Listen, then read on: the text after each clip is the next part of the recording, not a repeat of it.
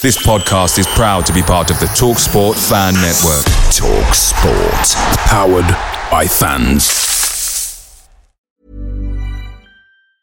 Hiring for your small business? If you're not looking for professionals on LinkedIn, you're looking in the wrong place. That's like looking for your car keys in a fish tank.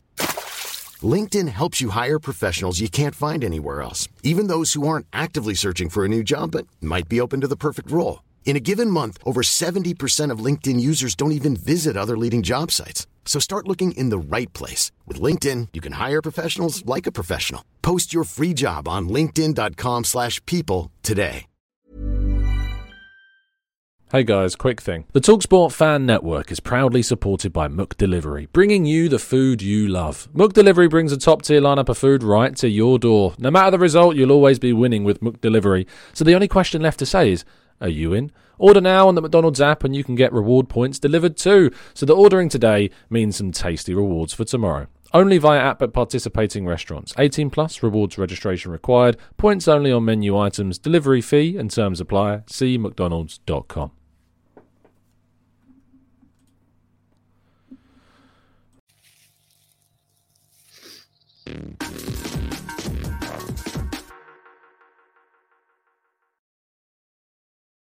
Hello and welcome to the Gooner Talk. Back again with you guys for another episode of our the Let's Talk Arsenal. I nearly said the wrong words then. The Let's Talk Arsenal, just like I do a show every single day at this point. But of course, the Canton and Simiu show, in which I am joined, of course, by Harry Simiu from the Chronicles of a Gooner. How you doing, mate? You good, Joel? Yeah, all good, mate. All good. Trying to keep up with this this Arsenal roller coaster that they're putting us through this summer. It's just crazy, isn't it? It's just every time you want to have a day off or a bit of chill time, something seems to break. Yeah, I had the last 2 days off, which has been nice, but I think I did 2 shows this morning before 9 a.m. because I did the usual 8 a.m. show, and then the Jesus news dropped literally minutes after I finished. So I did another stream, and also this is the third stream of the day. And then yesterday, obviously, we did a show in the morning as well. So yeah, 4 shows in the space of less than 48 hours in 2 days off, as they're meant to be. But, been out a lot. I think I'm pretty burned at the back of my neck because I forgot the sunscreen like an idiot. But yeah, no, it's been a good, decent couple of days. Have you managed to have any kind of free time at all? No. I tried to take Saturday afternoon to just chill out and watch the tennis. That was my plan. It was like, I'm gonna go get a haircut in the morning. I'm gonna come home. I'm gonna have some lunch, put my feet up and watch the tennis. And then the missus dropped the bombshell that she was taking my son to a birthday party, and I was going to have to look after the baby. So yeah, there was no time off. Nothing at all. You've got it all to come, mate. You've got it all to come. I was about to say, I feel bad even moaning about not having much spare time without a child so far. But yeah, you're on a different level. Absolutely. I'm very interested, obviously, to do some chat about transfers. I've obviously seen the chat box. You all know the situation news, the story that's come out from the Telegraph. Just before you start throwing questions into the chat box anymore and asking us about it, we don't know anything. We don't know who the person is. And, just for what's professional, we obviously aren't going to discuss something that we don't know the information for. So I hope you understand that. So don't ask us about any players. Don't ask us about this situation because we don't know. And there's no point us talking about something that we just don't know any information about, especially when it's one as sensitive as this. However, what we do know is a little bit about Sergej Milinkovic-Savic, who has returned with links to Arsenal. Now, Harry, this is a player that I have been pining for quite some time. In all of the kind of central midfield videos that we've done, he is the player that comes up most regularly in those conversations as like the world-class player who's not at one of those top clubs and could still be gettable. I know you did a show on him specifically earlier on, but to kind of just condense your thoughts on the player himself, how do you feel about him and these links, of course, too? This would be a really, really good signing if Arsenal could get this done. I mean, I've long admired Sergej Milinkovic-Savic. I think he's one of those players that you look at from afar and you think he'd be such a good fit for the Premier League. Often you look at players that are playing in different leagues and in different countries, and the big question mark is around how will they settle in the Premier League, where the game is faster, much more physical, and where it's played at a completely different tempo, if we're being honest. And I think when you look at his physical makeup and his stature as a player, I think that he's well equipped to deal with the challenges that come from Premier League football. Add to that, he's got a great technical level. He also can contribute goals. He's not somebody who's going to be pushed around. I think he would be a really, really good addition to that midfield. I think a lot of people throw a criticism at him that sometimes he doesn't look totally interested. That's one of the things that has been written in Italy quite a bit, but also I think it's a narrative that has kind of caught fire a little bit from other places. My take on that would be that with Milinkovic-Savic, he's someone who's just at a point where he's probably gone a bit stale at Lazio. For years and years and years, we've talked about what a great player he is, the heights that he could go on to, all the things that he's capable of achieving. And it's never going to happen at Lazio. And there's been no movement. He's not moved anywhere. And I think he's got to that point where he needs that move to almost give himself a kick up the backside and refresh and go again. So I'm not too concerned by that criticism that's often put to him, because I think if he does go somewhere else and a fresh challenge, and given all the qualities he's shown over the years, I think he could be a really good fit, Tom. Really. And I know you like him too. Yeah, absolutely. Look, I think he's a player that kind of defines everything I want from that progressive left central midfield position. I know he can play and has played predominantly on the right-hand side, but we know from his history he can play on the left quite comfortably. He's captain Lazio, which is obviously that leadership quality in him that I like seeing these players that have got those abilities to lead squads. That's something that Arteta likes a lot. I want world-class players at Arsenal, and I consider Milinkovic-Savic a world-class level player. He's a player that obviously you have to invest in, and you're investing in a player that you're probably not going to get your money back on because of, he's in his mid to late 20s at this point. It's, a Thomas Partey kind of signing at that age where you go for someone obviously that's going to be at the club into their 30s, and you're going to get a return off them for those prime years. You're not going to necessarily make any money back on them, but that's part of what balances out a window where you've gone for the likes of Fabio Vieira and previously Tomiyasu and Ramsdale and Lokonga and Tavares, younger players in combination with a world-class, more experienced player. And I mean, David Ornstein did an interview, I think it was, back in 2021, talking about what Edu's strategy was. And he talked about how Edu wants to combine these youth with world-class experience. And for me, Milinkovic-Savic, is a perfect example of what that is. Now, let's talk briefly about, the last time we spoke, of course, we talked heavily about links and about how we kind of differentiate what's true and false and our kind of view on things. The Italian media has linked Arsenal with a number of players this summer. I don't think any of which have so far come true. I mean, the Hickey one in particular sticks in my mind because lots of Italian outlets went very hard on that story. Arsenal were quote unquote close to signing him supposedly, but Arsenal never made an offer for the player. They may have been interested for sure, and now obviously he's moving off to Brentford. We've been linked with a number of players this summer from that Italian side, I think Scamacca, and whilst Arsenal and the Athletic have confirmed Arsenal's interest, it never seemed close. So I think I was there as a story from La Repubblica allegedly saying about, how it was close and Arsenal were, close to kind of agreeing a situation. Never happened.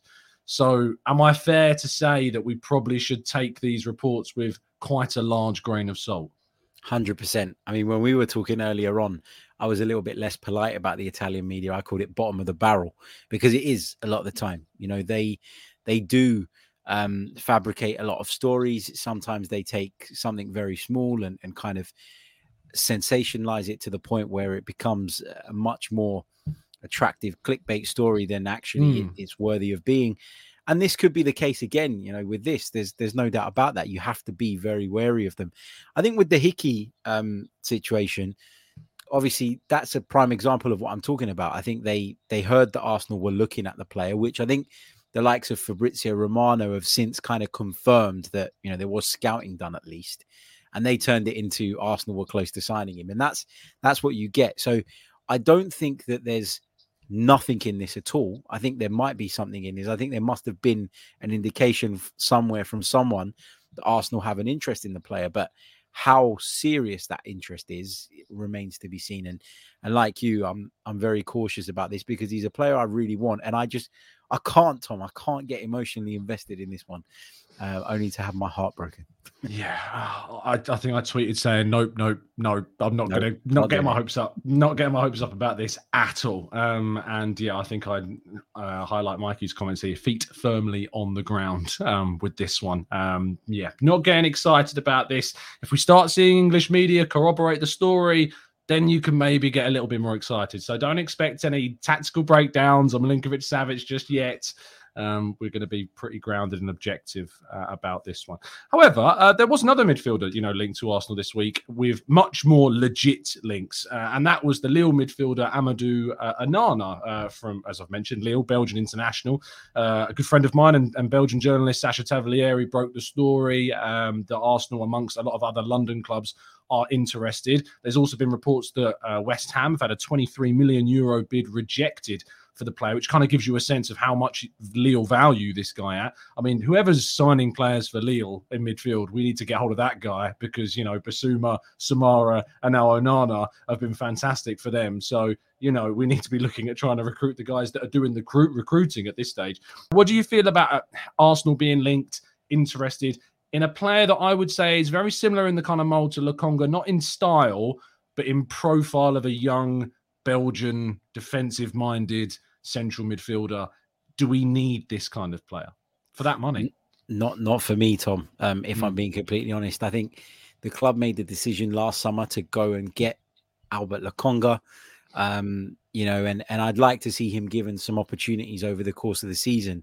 But when I look at what's needed for Arsenal to close the gap and hopefully get into the Champions League next season, I think we need experience. We need players that can come in and that can make a difference straight away. I feel like we've done all of that. All the young players, we've done all that, refreshing the core, building the core. And yes, you should add those players as and when they come up. Marquinhos is a good example of someone that you've added, not because you think he's going to have a huge impact straight away, but maybe because of what he can bring to you in the future. And if Onana's going to come in for 30 million, then why aren't we going and getting somebody like Tielemans or some of the, or paying a little bit extra and getting somebody like Milinkovic-Savic? There needs to be, in my opinion, planning for now and not tomorrow. Like, there has to come a point where you stop looking at the future and you sort out what the issues are now. And I just think that we're one injury away in that midfield at the moment from having a big problem again. I think that Fabio Vieira's come in. I think he's an exciting prospect, and I don't know if you agree with me on this. There's no one's given us any indication of this, but it's just an opinion of mine. I think that he'll probably start his Arsenal career by playing from a wide position. I think that he'll provide cover in those areas at the beginning until he becomes accustomed to what it is we're doing to English football. So I don't think he's ready to come straight into the midfield. If in the event, let's say Granit Xhaka was unavailable, I wouldn't really trust in that. I think that when we lose Xhaka or Partey, the drop-off is still big. And that's why we need another player that's going to come in and give us that bit of depth, maybe something a bit different, somebody who's a bit more forward-thinking, who's a bit more advanced, who will play like that 8 position that we keep talking about this summer. I don't know why, but the sun's like... I was looking at you thinking, what's going on? Like the sun is coming down. And it's do you want to go and sort your blind out? I can vamp and chat the checkbox for a second if you want to sort it out. I will in a second. But I just think that we need a ready-made solution, not one that we're going to have to stick in the oven and wait for. Yeah, I agree. Right, Harry, I'll let you go and sort your light out while I tackle the chat box just for a second. I love that. It's like a porthole was looking straight onto Harry's. It's like there was a godly light looking down on him. Maybe he knows something we don't. Patrick, no, we're not going to talk about that. We're going to go to... Let's go to... It's really difficult trying to navigate, Harry, the chat box right now to kind of search through different comments that I can't obviously discuss some of the stuff that we've been talking about. So let's try and go to Sai, who says, Jesus is shining a light on Harry's face. That's it, divine light. Lynn says, if the rumours are true, Tom and Harry, these are quality players and we need them. Also, it shows that we're making a statement and shows ambition. I mean, one of the things that we've seen from this window so far with obviously the signing of Jesus, the links to Rafinha, that clearly we bid for the guy and we wanted him, a player of that level. I know that doesn't mean a lot to people, and some people say rumours don't mean anything, but in January, trying to convince Dusan Vlahovic to, come to Arsenal. It never happened, of course. But clearly Arsenal are in a position, or they feel they are in a position with Arteta and Edu, that they can start to target these big players. And Jesus, I think, and Partey, of course, in the past as well, under that Arteta regime, are examples of us showing where we can go and get players that are on that high level. Yeah, for sure. And that gives us encouragement as fans. You know, people were really upset about the fact that we missed out on Champions League football, myself included. But I think if you look at the business that we are trying to do, I don't think it's made all that much difference to our summer plans. I mean, I think Jesus was a target before. We've heard that, you know, from David Ornstein, that Lisandro Martinez has been being spoken to since the beginning of the year, which was before we knew whether we'd be in the Champions League or not. We've heard from Ben Jacobs that the Tielemans interest has been there for a long time. And what we keep hearing, that these are players that we're being linked with who have been on the radar for a very, very long time. And the fact that we're still looking at these players and still considering going out and getting them and still trying to make these deals happen suggests to me that we haven't been as badly affected as we could have been by the fact that we missed out on the CL. Do you think that there is an expectation from fans on targets that is too high, or do you think that we are now in a position and we've kind of, you know, arrested the slide to a point where we're now going in the right direction, that we should be demanding Arsenal go for world-class players, you know? And I'm not talking about just, you know, the one-off Jesus, who I look at as a player who's verging on that world-class kind of level, or is the one marquee signing that we used to do, say, of Alexis and Ozil, is that the Arsenal now we're back to after a fair few years of kind of making some questionable deals? Yeah, I think to a degree, mate. I think that, you know, we can sit here and say, why don't Arsenal pay the extra money and go get this player or go and get that player, or why aren't we in for him, and all of that. You can say it over and over again, but at the end of the day, you know, you got to convince these players. There's so many moving parts to one of these deals, right? So you've got to convince the player, you've got to convince the selling club, you've got to appease the agent. There's so many things that can potentially break down on your way to doing a deal, that it isn't as easy and as cut and dry as people make it out to be. I mean, we were all losing our minds last week when Chelsea came in and basically gazumped us for Rafinha. And now it's been a week nearly, and he still hasn't joined Chelsea, despite them meeting Leeds' evaluation. Why? Because he's stalling, because he wants to go to Barcelona. So ultimately, Arsenal could have put £65 million on the table, and they still might not have got the player, which just goes to prove that it isn't as easy as that. And so, you know, you've got to think about all the factors that are involved when you're coming to these conclusions. Look, in an ideal world, we'd have gone and got a couple more players in by now. We'd have got a couple more deals that we keep hearing about over the line. But that's not the reality of it. And I think you think the same. You can't be losing your mind on the 4th of July. Happy 4th of July, by the way, to the Americans. Absolutely. But you shouldn't be losing your mind at this point, right? There's still plenty of time. Is that not right? Yeah, absolutely. Just on the 4th of July, if you are listening from America, thoughts are with people at the moment. I know it's not had the best of Independence Days from the sounds of things, so thoughts are with you guys right now. But in regards to your question, it's completely gone out of my head, so repeat it, please. Yes, I was just saying that, like, we're really early in the window still. Like, there's still... Oh, yes, sorry. No, I know where you're coming from. Yeah, I've been saying this for a long time, you know, and I obviously did a show with Lev from the Arsenal Lounge. I don't know if you caught it. It was quite a good debate between me and him about, you know, his worries were around our Arsenal targeting the right players. He felt Arsenal were making kind of the same mistakes because we're not prioritizing things, and that links don't necessarily make transfers. And, you know, I agree with him to a certain extent, but right now, you know, on the 4th of July, I'm not sitting here and worrying about what Arsenal have done so far, because there is, you know, a whole month remaining before the season starts for us to get that business done. If we get to August and the first game of that season and we've not signed a central midfielder, we've not added that versatile depth to the defense and fullback position, then I'll be criticizing. You know, I'll be critical of us, not because Edu obviously came out in, I think, May, and said to ESPN Brazil, even April, that we have a plan, that the owners are with us, that there's this kind of synergy between what they want and what the owners are happy to do, and they're going to try and put that into action. Clearly, they've got specific targets. You know, we've not been linked. It's been a very different window to what we've come to expect. You know, I remember doing the first tactical breakdowns 2 years ago. I could practically do a tactical breakdown every day because we were linked to a new player every day. But this summer, we're linked with a collection of players. Clearly some like Tielemans, Martinez, Jesus, Rafinha. These guys were priorities. We've got one in Jesus, Fabio Vieira, of course, as well. And we didn't get Rafinha. It wasn't a player that we were willing to go to a certain level of. And to be honest, I don't blame them for going to not go to the 60s millions for a player that I would have considered, to be honest, more of a luxury kind of addition to the squad because of his lack of versatility as a winger and a wide forward. I don't consider a luxury wide forward someone that could also deputise centrally because that gives you depth. And I think we do need depth still in the middle. But yeah, I'm not worried at this point. I'm not losing my head. I'm not telling Arsenal to hurry up. I'm not, Yeah, I mean, it's like the Jesus thing, Tom. Like, we all knew it was done. I couldn't for the life of me. Like, I had messages from friends of mine and even just sort of followers on Twitter saying, what the hell is going on? Why are the club not announcing it? Like, yeah, you want it done and you want it to come out and you want to hear about it and you want to enjoy sort of the buzz that comes with it. But at no point was I worried about it getting done. So it's a different type of anxiety, if you like. And it's not one that you should let overshadow your kind of feelings. The other thing is as well, like, it's the analogy I used when people sort of go mad about the transfer window before it's anywhere near closed. It's like going to a restaurant, ordering your food off the menu and complaining about it before it's even come to your table. Like, I don't get it. It's like, it's this willingness to have a go at someone and something.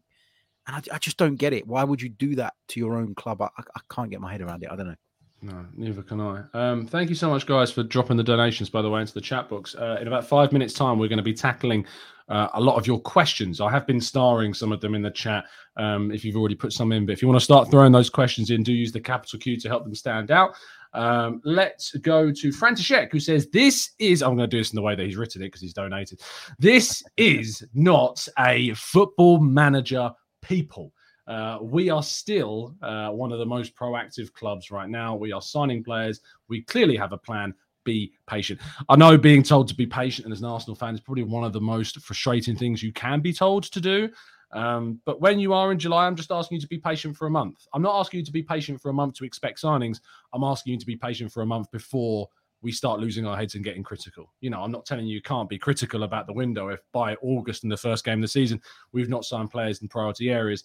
But I will say that it's probably not the right time to start losing our heads. Now, even if we miss out on, say, Martinez and Rafinha, it's not the end of the world, because the end of the world would be missing out on those targets and not getting an alternative of significant and equal quality. If we miss out on those players, I'll be disappointed. And I am with the Rafinha because I was kind of excited about that. And I will definitely be disappointed if we don't get Martinez because I really like the player. But I'll be really, really annoyed and frustrated if we don't get the alternatives. And until I see that time limit run out, I will hold my criticism until then. Tom, thank you so much for the kind donation as well. I was watching the Football Terrace and almost missed you guys. I need to reevaluate my life choices. Bring on both Milinkovic-Savic and Tielemans. I mean, do you think both of them is a realistic kind of thing to see? I think it's one or the other. If I can't see Arsenal bringing in two players in that role. Yeah, not without any significant departures. Maybe if Granit Xhaka was to move on, you could see Arsenal needing to bring in a couple, but I just don't see it. I don't think Thomas Partey is moving on. I think that, there is a plan in place for Lokonga. Whether he goes on to fulfill the potential that we think he has remains to be seen, but I don't see it. I think it is very much one or the other. And I'd actually just be quite happy if we got one in so that we can just address that position. I'm not greedy. Yeah, no, absolutely. I would take either of them. Obviously, I'd prefer Milinkovic-Savic, but, Tielemans for me is a great Premier League experienced option. I like you, I was watching your show the other day, as you know, because I left the comment. I'm equally as frustrated about if the difference in valuation is, say, £7 million and Leicester want 32 million. I think 32 million for a player of Tielemans' quality and Premier League experience is still a very, very good deal for Arsenal. I talk a lot about this idea, and we'll go on to the questions after this point. I talk a lot about the idea of the reasons and trying to explain to people who are getting very frustrated about, Arsenal dithering or faffing about with the negotiations is the reason for that is because clearly there is a budget. Clearly there is an amount of money that Arteta and Edu and the recruitment team know they are kind of trying to stick to. And we've got a lot of positions that we're trying to strengthen. And we've already brought in 4. It's the earliest we've ever spent this amount of money in the club's history, I think, at this point. So we've clearly got a lot to do because we've done so much of it already. And Arsenal are negotiating and being frustrating on a public sense because they're trying to get the maximum value for the players they're going for. So that if they were to say, go and get Rafinha for 55, 60 million, it could compromise them getting a Tielemans or a Martinez. But people don't, I say people, that's unfair. Some people don't really get that. Is that fair? Yeah, I mean, it looks like Arsenal are prepared to spend money this summer, but it's not unlimited. Like, there isn't just a bottomless pit of money and cash that Arsenal are able to dip into. There is obviously a structure within which they need to work, and there are limits. And as you say, if it compromises another position, is it the right thing for you? We've been knee-jerk in the past, and we've signed players and paid over the top for players in the past that have proven to be flops. Like, let's be honest, I like the guy, right? I rate Nicolas Pepe as a footballer. I don't think it's going to work at Arsenal, though. But I kind of wish that we had someone who was sensible enough and pragmatic enough at that point when we were looking at Nicolas Pepe to go, hold on a minute, somebody needs to put the brakes on here and think about this, because £72 million is a hell of a lot of money to pay for someone who, even at the time when we were hyped and excited about it, always represented a risk. He represented a massive risk. And that's where that evaluation process is broken, because the problem was that Wilfred Zaha was going to cost a bit more, or was going to cost around that, but they wanted it up front as opposed to, or more of it up front as opposed to the installment plan that we worked out with Nicolas Pepe. But that would have felt at the time like less of a risk because of the fact he's done it in the Premier League, and there would have been a much shorter adaptation period. So I think sometimes you have to weigh up the cost with the risk, and all of that has just not been done to a high enough standard at Arsenal over the years. And it feels like now we're in a place where we're better at that. There is going to be frustration sometimes when you see that Arsenal don't want to go that extra mile financially, because we're fans and we don't have those restraints to work under. So it's very easy to go, oh, well, they just didn't want to pay an extra £7 million. How many of us can pay £7 million for anything? None of us. That's the point.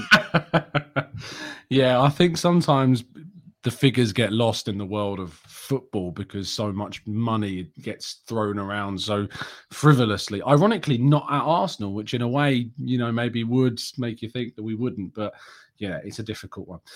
Let's tackle some questions. We've got 20 minutes left on the show. We're going to try and go through as many of these as we can. Code Spirit Productions says, Lazio are admirers of Torreira. Had a great season last year and wishes to stay in Italy. Milinkovic-Savic is an Arsenal fan from a boy's age. I didn't know that personally. Apparently, did you know that? I didn't know that. No. Wants to prove himself in the Prem. I heard Lazio wanted Torreira and £42 million. Well, obviously, we can't verify that. But do you think there's an argument that Torreira's link to Lazio could be a sweetener that Arsenal may look to use in the deal? We saw it with Vlahovic, of course. We saw those links before. Yeah, for sure. And Torreira's kind of, desperate to get out now, hasn't he? He's named his price himself, like he's gone that far, because he really wants to make that move happen. Lazio's a good place for Lucas Torreira, I think. The opportunity to go to Rome and play for a very, very big club. I think that Lazio have struggled a little bit since Simone Inzaghi left, and they kind of got it together towards the back end of last season and ended up finishing 5th, which was very respectable. I think Torreira would be a good Sarri player as well. I think that project may well appeal to him. And if there is an opportunity to use him as a make weight, then let's do it. What I would say is, from some of the stuff I've been reading, for FFP reasons, a lot of clubs would prefer that it's 2 separate deals. So yes, Lazio would rather reduce their asking price for Milinkovic-Savic and then buy Torreira for cheaper than it being part of one deal. So, it's like the Alexis Sanchez and Mkhitaryan one. We bought Mkhitaryan for, I think it was around 30 million, and then we sold Alexis for the same price. So there'll be a way around that for sure to whatever makes the books look better, I guess. Yeah, that's what these weird top dollar loophole, accountants are paid for, But yeah, there'll be some credence to that if we could persuade Lazio to take Lucas Torreira. I've heard that they were interested in him, but it doesn't seem to be that firm, does it? I mean, it's never really gone beyond the Italian media, which, as we were discussing earlier on, can be a little bit unreliable. But I'd certainly make that offer to them if I was seriously interested in Milinkovic-Savic. Yeah, I mean, look, Torreira will be due back at the club soon because, I think that the players are due to return. I think it's next week that we're on international duty. Xhaka, I think, is still on holiday at this point. Jesus returned early because he wanted to, get the deal sorted and do all that. So fair play to him. He's trained today.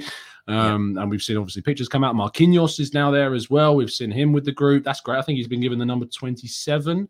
I think I saw photos of that. So he's involved. He looks a bit of a unit as well. I don't know if you've seen pictures of him. He's, he's stocky. He's not like a little slight technical skinny dribbler. He's got a bit of power to him. I quite like that. So yeah, and I think we've seen a few of the young guys. Patino, I think there may have even been a question about Patino that I starred in the chat box. Yes, there was.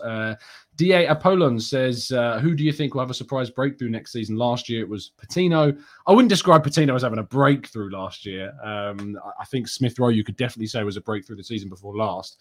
But yeah, Patino's really kind of bulked up. I was watching before we came on air the Brook Norton-Cuffy interview, and the Glads on that talked about, on the Beautiful Game podcast, that he's a bit of a unit. And, it was interesting listening to him talk about when he was on loan at Lincoln, because he didn't really know anyone, didn't really have kind of contacts. When he wasn't training or wasn't watching Netflix, he was in the gym, and bulking up. So it's clearly a project, the gym and the muscle building and the strengthening that Arsenal are looking to do. So two-part question. Firstly, thoughts on that, kind of the muscle building of players and seeing Arteta go for more power in his squad. And I think we've seen that with other linked players too, like Milinkovic-Savic, who's a powerful midfielder, and also obviously the potential for another breakthrough for next season. Yeah, we need that. Some of those players need that, don't they? They need to bulk up a little bit. The Premier League's very physically demanding, and in order to maximize their ability with the ball at their feet, they're going to need to be able to hold off challenges, and they're going to be able to compete on that level as well. So yeah, I'm all for that. As for who do I see as having a surprise breakthrough, I've got to be honest, Tom, I don't really see one at this moment in time. There's a few. Brook Norton-Cuffy could be one. He could be one, but I'd be lying if I said to you that I've sat and watched him play at full length. I mean, I caught a little bit of the under-19s.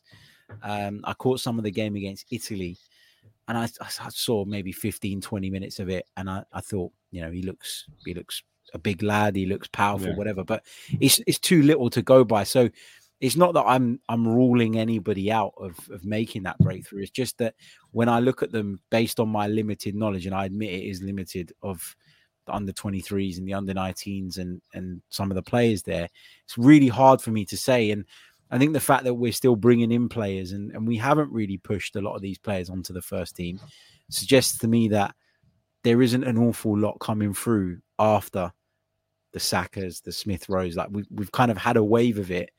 And I think, we don't really have anybody in mind as a standout. I mean, Salah, Ulad Mahand, I think that's how you say it. Yeah. Or Salah-Adine also works. Yeah.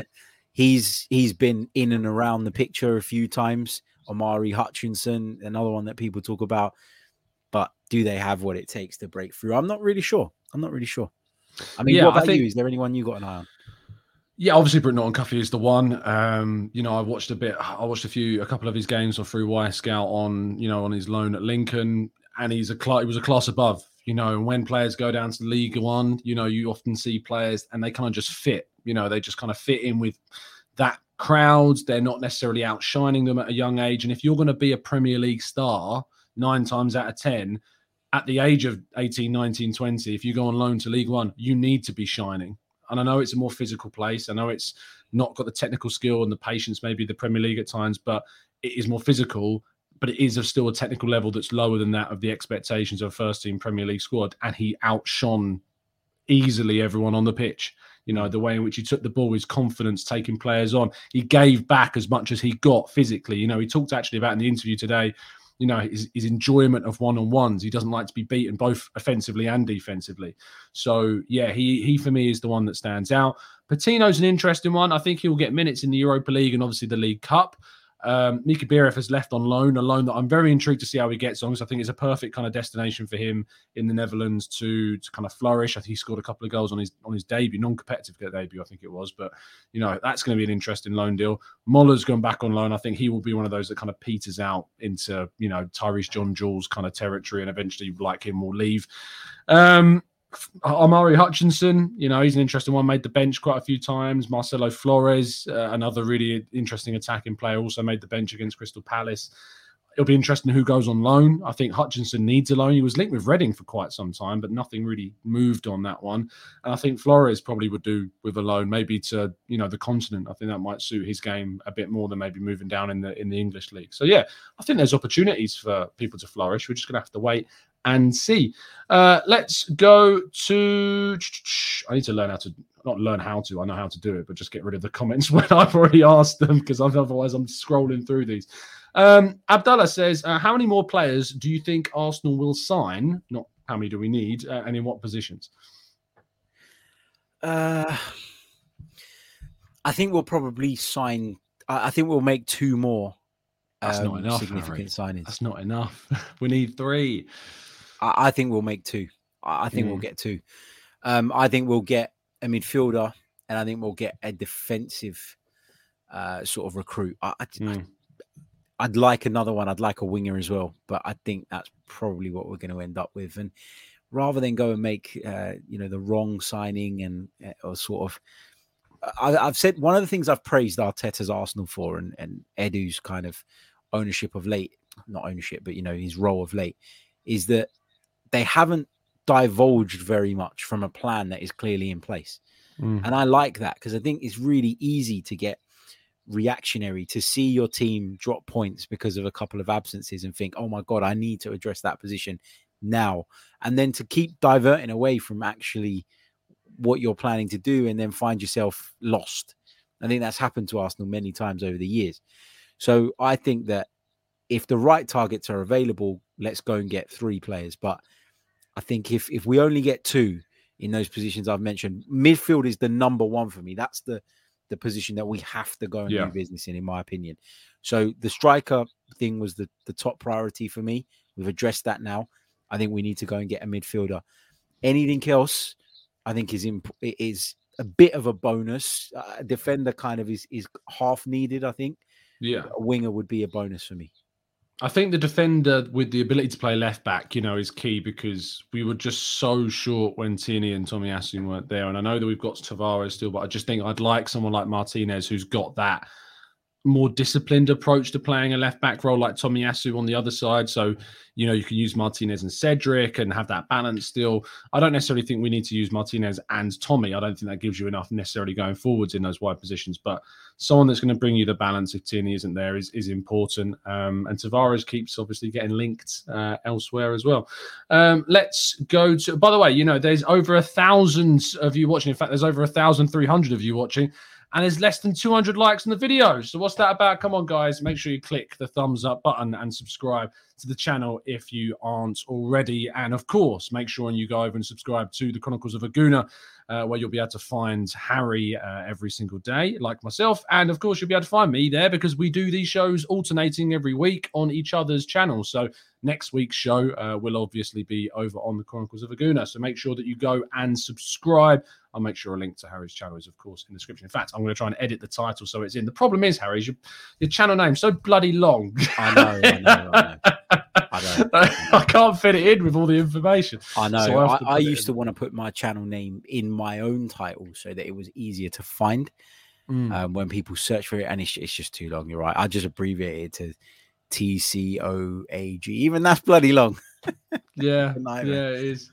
No, I think it's it's a pain because obviously you want to make things more searchable and findable, but yeah, it's a balance that is really frustrating to try and get right. Let's go to Gula Jake, who says, Tom Harry, in my opinion, we can't go into next season with the same midfield being Partey, Xhaka and Ødegaard. Would you guys go for a senior player over 30 for a 1 year while Sambi is maturing? I mean, I before suggested if Ilkay Gundogan was available, I would have gone for someone of that ilk, this summer without batting an eyelid at it, to be honest. Yeah, I think that going down the senior route is a sensible choice if the conditions of the deal are right for us. It's one of those where, again, I've just been talking about not diverting away from the plan, but you can supplement the plan by being smart in the transfer market and spotting opportunities that present themselves and taking advantage of them. I wouldn't be against that. I think that Sambi Lokonga has got potential. I really do. I was really excited about that signing before we brought him in. Just sort of watching the way he kind of strutted his stuff in Belgium when he was confident. And I feel like as a consequence of being hung out to dry a little bit at times with some of his partners and in some of the ways we've set up, he's struggled a bit. And I feel like his confidence has taken a bit of a dent. The only way that's going to come back, though, is by playing. And I think the Europa League is the breeding ground for him next season, particularly in the group stage. I think if we get a favourable draw, you could quite easily start Lokonga every game and hopefully build him up again in that way. And we might get to midway through the season and think very differently of Lokonga and how ready he is to make an impact. But if the opportunity was to present itself to bring in an experienced player that would come in and help, then I'd be up for it. I mean, I don't know what your take is on that. Yeah, I mean, I like Sophie, was talking about Gini Wijnaldum in January as a possible person that could have come in last season. He obviously didn't move in the end, but someone like that, of that kind of level, that's still putting out really top performances. You can't rely on them necessarily to play 2 games a week, but certainly 1 game a week at least, and maybe a sub in the other.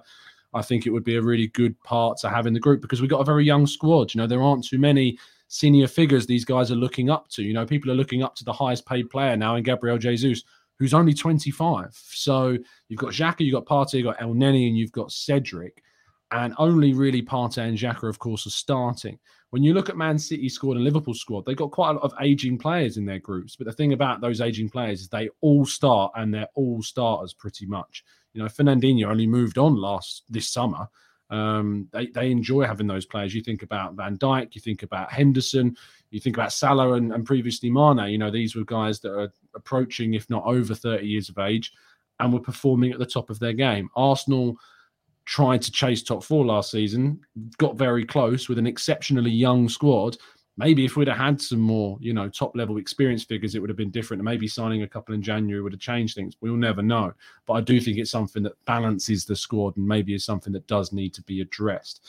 There's a couple more that I wanted to go through. We haven't really talked about Martinez. So Matt Thornton says, any ideas on what way the Martinez deal will go? Harry, I know you got completely every connection in the world regarding this deal, and firsthand what is going to happen. So tell the people, Harry, what's going to happen. Basically, Lisandro Martinez is going to have a chat with Erik ten Hag, who's going to drop a throwaway comment that irritates him, and he's going to say, I'm not joining Manchester United. I'm not going anywhere near you. Get lost. I'm going to Arsenal. No, I'm kidding. What do I think is going to happen here? I think that this one's going to go right down to the wire. I think we are going to get to a place where it is a straight up choice between Arsenal and Manchester United for the player. I do believe that Arsenal are into him enough to go to Ajax's asking price if that's what Manchester United are doing. I think the two will be neck and neck throughout the duration of this chase. I think, though, I don't worry as much as other people about the Ten Hag connection, because I think that Lisandro Martinez, although he's worked with Ten Hag, is quite, optimistic about what's happening at Arsenal from what we're hearing. I think he'll look at signings like Gabriel Jesus and think, yeah, that's Arsenal moving in the right direction. My only worry is this talk of him not being seen as a centre-back by Mikel Arteta. I don't know how accurate that is, but I wonder if that will have an impact in his decision. Yeah. Did you read that bit as well? Yeah, the Athletic reported, didn't they? Yeah, that's that they see him as a priority more of a left-back, which is weird because he didn't play a single game at left-back last year. I know he can play there, but he hasn't played that position in a long time. That's the bit I worry about. Because I think as well, I think when you look at the two projects, Arsenal and Man United are a huge club. They're financial juggernauts. They've got lots in their corner as well. But I just think that Arsenal are further down the line. Like, I would rather go somewhere where I'm on the kind of cusp of turning things around, as opposed to somewhere starting from scratch. And you look at what's going on at Man United, they still haven't got a deal done for Frankie de Jong. I think Joan Laporta's kind of, taking the mick out of them a little bit here with some of his comments. But Cristiano Ronaldo's refusing to stay at the club. I don't know if you saw that video going around today of him supposedly training in Portugal when he's not turned up to training for family reasons. It's mad. Like, I don't really know. And what do you make of Chelsea going in for him? From the Ornstead? That's Todd Bowley just trying to make a statement. Like, he's come in. I mean, how big has his ego got to be that he's come in, he's binned off all the staff and made himself interim sporting director? And it just feels to me like he's just trying. Do you know much about him? Has he got any experience in football before? Not in football, no. He's got experience in American sports, but not in football. He doesn't know anything about it. So it feels to me like he's trying to really stamp his mark on the club. And if I were trying to get rid of a player, right, if I were Manchester United trying to sell Cristiano Ronaldo, or I was PSG, for example, trying to get Neymar off my books, I'd be pushing them towards Chelsea, because I feel like Todd Bowley might bite just because he wants to make a point, and announce his ownership at Chelsea. And that could be dangerous for Thomas Tuchel, who probably doesn't want these players. And that's why I think everything is still up in the air with Chelsea as well. Yeah, and look, I said a number of weeks ago that I think I thought the shock transfer of the summer, and people won't like this, will be Lisandro Martinez to Chelsea. That was kind of my shock, kind of hot take of the summer, that they're not in for him at the moment, but they do need to bring in a defender, and they like a back three, and Martinez kind of will suit that left-sided centre-back role. They've lost Rudiger, Tomori and Christensen in the space of 6 months. And we've seen them obviously going for Rafinha after Arsenal were heavily moving for him. We know he's trying to make a statement. It feels like also that they're going for players that Arsenal have been linked to in a weird way, like, trying to make a statement, hype up the fans by stealing targets away from potential rivals. It wouldn't surprise me to see anyone, once either of Arsenal or Man United agree a price with Ajax, for Chelsea to basically just wait for everyone to do the work for them and then say, we'll match that. We can offer you Champions League football. It wouldn't surprise me at all if Chelsea went in for Lisandro Martinez. They've done that for years as well, Tom. They used to do it to Tottenham all the time. How many times did you hear of Tottenham going in for a player and Chelsea would just come along and steal him away? It's crazy. Yeah, Willian, Juan Mata. There's a couple more as well, isn't there? Yeah, there's been a few over the years. There's definitely been a few. I feel like Rudiger was one as well that they were linked when he was at Roma. But there is a lot that is coming through. We've gone over a little bit of time, and I'm conscious of that because I know there are other shows going live at 8 o'clock because it's a very popular time on a Monday. So I'm going to wrap things up there. I do want to give a shout out to the boys at the Arsenal Lounge because Mike, our good friend, is over there at the moment doing a big debate on the ownership and trying to give a perspective on the ownership that not a lot of people share, because obviously there's kind of a big stigma around the ownership that we hate them or we have to hate them. And Mike's trying to provide some context around and perspective to that about the spending and, what's a fair assumption, and debating with Mo as well, who's got a different view. So it's probably worth, if you aren't already, going over to the Arsenal Lounge and giving that a watch because it should be a good one. But I'd like to take a second, of course, to thank Harry for coming on the show. As always, thanks, mate. Tell people they can find you and what you're going to be up to. Thanks for having me, mate. You can find me on the Chronicles of a Gooner. It's on YouTube. It's on all major podcast stores. You can find me on Twitter as well at Harry Simeon. And you can find me anywhere, basically. Yeah, absolutely. You'll want to see the next episode of the Canton and Simeon show. It will be on Harry's channel next week. So make sure you are subscribed to both to get all of these shows every single week. I'll be live, as always, tomorrow at 8 a.m, keeping you up to date with all the latest Arsenal transfer news. Thank you to everybody that's tuned in to this evening's episode. Before you go, if you could drop a like on the video, I really would appreciate it. If you could subscribe if you're new, because I checked the analytics the other day, and only 50% of the people who watch the videos are subbed. So you got a sub. Because they get told when they are. Freeloaders. Unbelievable. Unbelievable. It's just one button click. That's all it does. Unreal. Anyway, thank you guys for tuning in. Of course, we'll keep you up to date with all the breaking stories as they come through on the channel. And yeah, I'll see you tomorrow morning. And as always, up the Arsenal.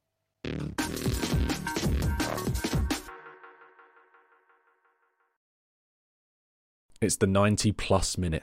All your mates around, and you've got a McNuggets share box ready to go, and you know a late winner's coming. Your mate's already got booked for a double dipping, and you steal the last nugget, snatching all 3 points. Perfection. Order now on the McDonald's app for your McDelivery. You in? At participating restaurants, 18 plus, serving times, delivery fee and terms apply. See mcdonalds.com. Hi, this is Craig Robinson from Ways to Win, and support for this podcast comes from Invesco QQQ. Invesco QQQ is proud to sponsor this episode, and even prouder to provide access to innovation for the last 25 years. Basketball has had innovations over the years, too. We're seeing the game played in new ways every day. Learn more at Invesco.com/QQQ. Let's rethink possibility. Invesco Distributors, Inc. This podcast is proud to be part of the TalkSport Fan Network. TalkSport. Powered by fans.